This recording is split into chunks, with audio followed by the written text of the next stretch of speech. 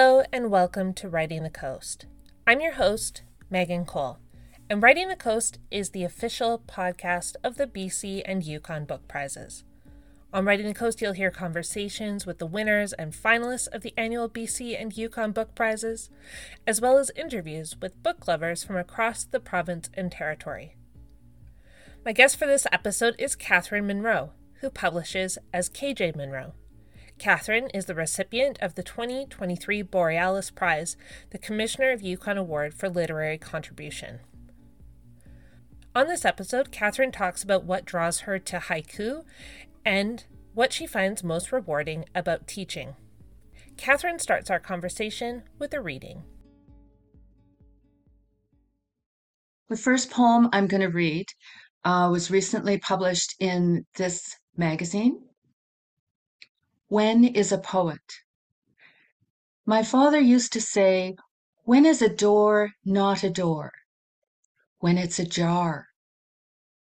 Mason jar on cold room shelves, homemade pickles and relishes wait their turn in the dark. Button jar, every size, shape, color with a story to match. Cookie jar, inexhaustible cycle of crumbs, full, emptying, empty, full. Collecting jar, crickets, caterpillars, butterflies, another size for the urine specimen. The girl grows beyond bell jars, opening doors that build character, which she will write. And this poem appeared in Prism. Peaches for Linda, after From Blossoms by Lee Young Lee. We suffer snow in spring, the last of it, but still snow in the trees while yours have impossible blossoms. We picture you in our mind's eye, relaxing in the jubilant shade of an orchard, forever singing the sweet taste of that first bite. We are learning to reach what we love inside.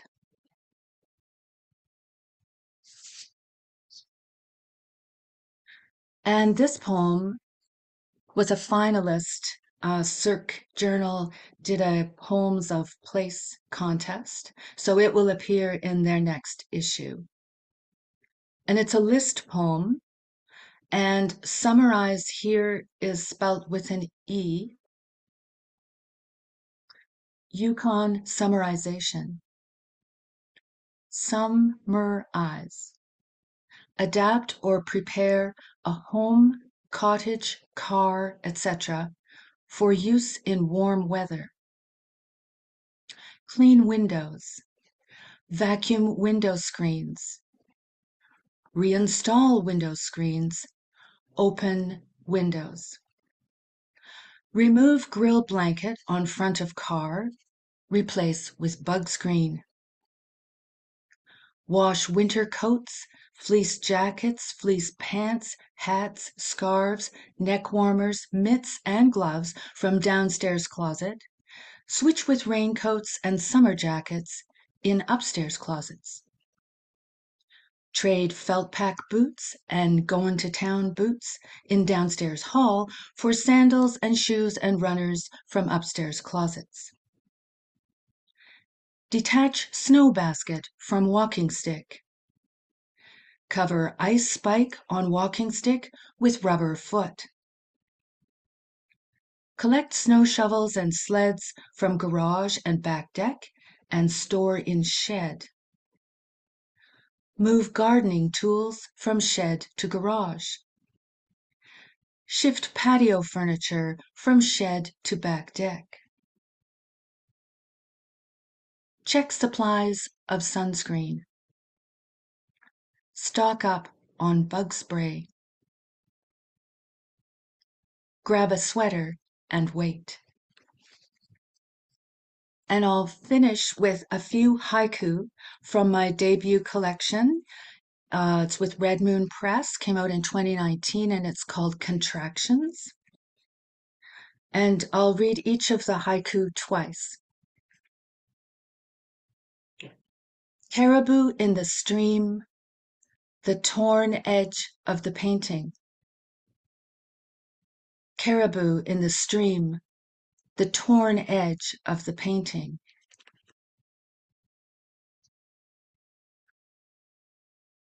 Traffic circles the climate change debate. Traffic circles the climate change debate.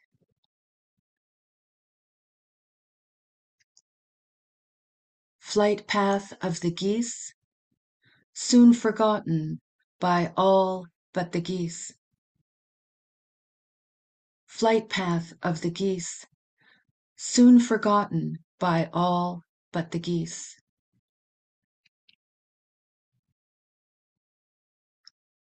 Blue August sky, V-shaped clouds point south. Blue August sky, V-shaped clouds point south. And lastly, beaver moon, bright enough to set the trap. Beaver moon, bright enough to set the trap. Thank you, Kathy. Thank you. All right. So my first question for you, and is often maybe my hardest question, who are you? Well, I'm a poet. I guess I'll start there. I grew up in Vancouver, moved to the Yukon in 1991. I have two adult children, raised two children here. And yeah, I think I primarily would see myself now as a poet. What drew you to the Yukon, Kathy? My husband's work, Okay. he's a geologist in mineral exploration, and he was working up here and was going to be, so we decided to move. Yeah. Yeah. So you think of yourself as a poet these days. What drew you to poetry when you were a young writer? Oh, that's a really good question. I think that I can remember writing poetry in elementary school as part of the schoolwork and really enjoying it. I think I was probably in about grade 5, and I think I really liked the control and the power that I had to write whatever I wanted, and also to change it too. You know, if I found a better word, I think that's what really drew me to it. I think I would also like to credit a teacher, an English teacher I had in grade 8, who allowed a small number of us in the class to do our own projects because I think, you know, he was teaching grammar or something and we'd already aced the test on that or whatever. So he just, instead of us having to sit through hearing about something we already knew, he allowed us to work on our own sort of independent projects. And I can remember reading a lot of poetry in the library and writing a lot of poetry at that time. It's such an important question because I do think it's this whole idea of having the support and the encouragement as a younger person, I think makes a really big difference. Yeah. I think it's interesting because it seems a lot of writers are initially drawn to poetry. Like, I think a lot of us write poems as teenagers or whatever. It seems like a form that really fits some of the emotions we go through in our younger years. But for whatever reason, it people deviate from it, turn to novels or short stories. But it really seems like there's something about the freedom of that form as young people that draws us to poetry. Yes, I would agree very much. And I would also say that, you know, it's possible to write very poetic fiction or other writing. So I think really it can serve a writer well. Yeah, for sure. You read a few haikus for us, and and you do a lot of work in haiku. What inspires you most about that form? Well, that's also a really difficult question, actually. But I think that my style has always been very condensed, very short and condensed kind of style. So I think just that alone helped interest me.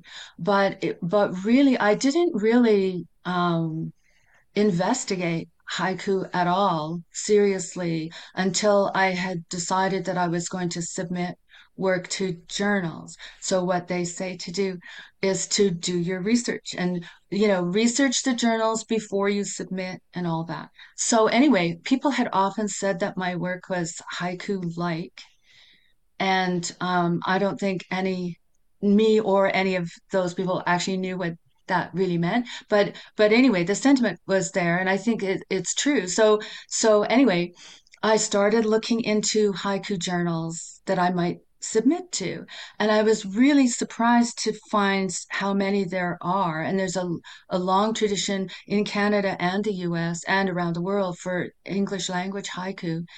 And the more I read about it and learned about it, the more I realized that my poems weren't actually haiku, but I worked really hard to try and revise them to see if I could sort of make them fit. And, some success there, I think, but I also just started learning and reading more and more. And subscribing and going to haiku conferences and things like that, and I just totally got hooked. And I think that it's a much more complex and difficult genre of poetry than most people realize because there's an awful lot to writing it well. And so, yeah, the complexity of it also really inspired me. Yeah.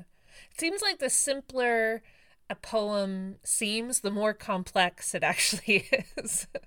Yeah, I think that's probably true. But also, I think many of us were taught in school that haiku is a certain syllable pattern and really not much else. And in fact, that's probably the least, in my view, is the least important aspect, and it's not even followed now, generally speaking. In English, it's shorter is better, and we just go with that. So generally speaking, right? But yeah, so there are many other rules about haiku that we weren't taught in school. So, it's a bit of a rabbit hole once you start going down and yeah, I just got drawn in. And I think the other thing I should say too is that the haiku community is a wonderful, generous, amazing community. Um, and so, yeah, that's another thing that I learned very early on was that going to conferences and stuff, it was the connection between the people. It was so genuine, and other poets have been so helpful and generous to me. So, yeah, it's been absolutely marvelous. Yeah. I want to talk a little bit about community because one of the projects that you helped initiate was the solstice haiku. Can you talk a little bit about that project and your work with it? Absolutely. Yes, so it's called the Solstice Haiku Discussion Group, and it's just a little writing group that I founded in 2014. And it's still going. We meet monthly in Whitehorse, and I called it a discussion group because I didn't want to call it a writing group because I thought might be intimidated by having to write. And so I called it a discussion group. I thought we could just all meet and talk about it, you know. And now it turns out all anybody ever wanted to do really is write. And so we do a lot of writing, and it's been just an amazing experience. Started with super support from a coffee shop owner here in Whitehorse who was very encouraging, and also a book club that I was in. Some of the members of the book club were very, very supportive and are still part of the group all this time later. So yeah, it's been a really wonderful experience. I tell people now that I founded the group because I was lonely, because I didn't know any other haiku poets really, anywhere near me. And so I thought about it for a really long, like years before I actually did it. So, I thought about it for a long time. And then with encouragement from other people, I finally decided, well, I'll just put it out there and see what happens. And it's been just an amazing experience. And we have very well published members in the group now. And continue to attract people who are new to haiku and new to writing in some cases, but also experienced poets too. Like it's a real mixture of people. And yeah, we have some of them have gone on now. They're very well published and winning contests and stuff. So super rewarding. Yeah, and Yeah. really fun and great group. Yeah. I mean, that's really amazing because is it 9 years then if you started in 2014? That's Yeah. Well, started at the end of yeah. 2014, so 8. Yeah. But even like, I'm sure it was challenging when, we were all in lockdown but it was probably also really nice to have that group to lean on and connect with, obviously virtually or maybe outside or whatever it was. Right. We did a combination of things, but Zoom has been amazing in so many ways. So yeah, and I think it's just supporting each other. And I should also, some people, might consider me a teacher, but I don't really consider myself a teacher at all. My philosophy has always been that, we're all sitting in a circle, at the same table, and we all have something to contribute and we all have something to learn. And I've certainly learned a lot from this group, and even explaining things that I've read or reading something so that I can share it with the group. It's all been really beneficial to me as well. So it's not like I'm just lecturing all the time. I wanted to ask you a little bit about teaching and inspiring other writers because I know you do workshops and that sort of thing. But what do you enjoy most about teaching, and how has your approach to that changed as you've evolved creatively? Right. Well, again, excellent question because it does evolve. Your approach evolves and you learn with your experience. It doesn't matter what you're doing. So I like to think that I'm much better at what I'm doing now. But I think that's really just based from all the experience, because you learn what works for people and what doesn't. And I've also taken some training in the past in adult education techniques and things like that, which, that doesn't hurt. But I would say, I guess what not encourages me the most, but I guess what I find the most rewarding from doing this kind of work, whether it's solstice or something else, I would say would be when new work is being created. I think that we can do a lot of different things in a workshop, say, or with different projects. But I really like to collaborate, and I really like when I think the most rewarding thing for me is when new work is created that otherwise wouldn't have been created. So yeah, I think let's leave it there. Yeah. The Borealis Prize is unique because it's not just about creating a body of work. It's also about the role that you play in your community, and your writing practice seems to be deeply embedded in the community in Yukon, particularly. How does being immersed in the community support your creative work? Well, again, I think, it would vary from one person to another. For me, it's a real combination of sort of putting it out there and being out in the world, and then also having the solitary time to revise or, work through some things. Yeah. So, um, I try and take advantage of every opportunity. I try and see things as opportunities, I guess, in the first place, and then try and take advantage. So if there's a reading happening or a book launch or anything like that, I always try to attend and to, because I just think, supporting each other that way is important. And you never know where anything is going to lead.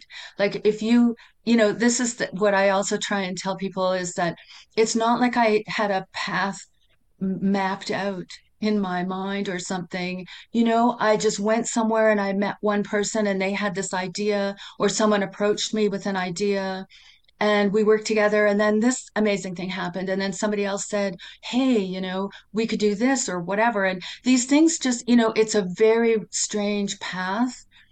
And it's at least in my case, I would say it's been wonderful and all these amazing things have happened, but it's really just been one thing leading to another, and trying to see these things as opportunities, whether it's, a collaboration, a continuation of something that has happened, or something completely new. Yeah.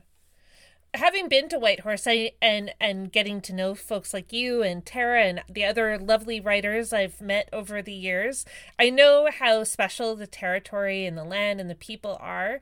What do you wish people understood more about the creative and literary community in Yukon? Well, I think that the distance, Canada is such an amazing country, and the distance is so huge. Um, so we're far away from a lot of places. So we can't really expect a lot of people to, come here or even hear about what's happening here. But I do think that there's an incredible number of artists here, not just writers, but of all types of different art. And I don't know whether there's something about the light here and something about the lifestyle, maybe, but I think that there's an amazing amount of creativity here. So that's what I would like people in southern Canada and the rest of Canada to, maybe have an opportunity to appreciate more. But I'm not sure how to go about that really. But I do think there are some opportunities where Yukon artists and writers can travel to promote their work, and that is really wonderful. And also, I guess, festivals and other opportunities like that. Um, yeah, I think more of us should be doing more of that. Yeah. Maybe. And, whether it's because, again, it's really hard. Like, I was involved a little bit with the Whitehorse Poetry Society, which is quite a long time ago now. But, we did a few festivals, like poetry festivals that were really amazing, but just such a huge amount of work. It's very, very difficult to sustain the amount of work that is required for something like that. So I don't want to say we should be hosting like big events here, because I think that's such a drain on the community, the local community. And even though it's wonderful, right? So it's that trade-off all the time. But I think maybe just getting our work out would be, a solution, or at least something to strive for. Yeah. Yeah, when I was up there for Yukon Words, someone told me how much in the community is kind of generated and run by volunteers, and it's just tremendous how much in that city happens because of volunteer work. So it's hard when more, you want to do a festival, but you have limited volunteer resources and you don't want to call on the same people over and over again. Right. And that's what happens. It's the same people doing so much. And then, at some point they want to work on their own work, like Yeah. it's just not, to me, it's not feasible, um, to do, anyway. So who knows, right? But at this point, I really think that taking that if Yukon artists take the opportunities to promote their work south, then I think, and across the north too. There are more and more opportunities, I think, for that. Yeah. All right, my last question for you, Kathy, is what is inspiring the work you're doing these days? Well, as a haiku poet, I would I would say just every day is a gift. Every day, whatever happens is my inspiration. Because that's a big part of being a haiku poet is just trying to be in the present moment and observe and, make an ordinary event extraordinary by writing about it in a way that is intriguing or something. I'm enjoying the last little bit of summer and welcoming fall here in Whitehorse with the leaves turning and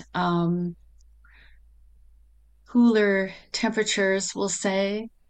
Um, but also, there are events coming up that I'm involved with that will um, include walking in nature and hopefully writing some great new material. That was Katherine Munro. Katherine publishes as KJ Munro, and she is the recipient of the 2023 Borealis Prize, the Commissioner of Yukon Award for Literary Excellence. If you would like to find out more about the BC and Yukon Book Prizes, visit our website at bcyukonbookprizes.com. You can also find us on social media, on Instagram and Facebook. Thanks for listening to Writing the Coast.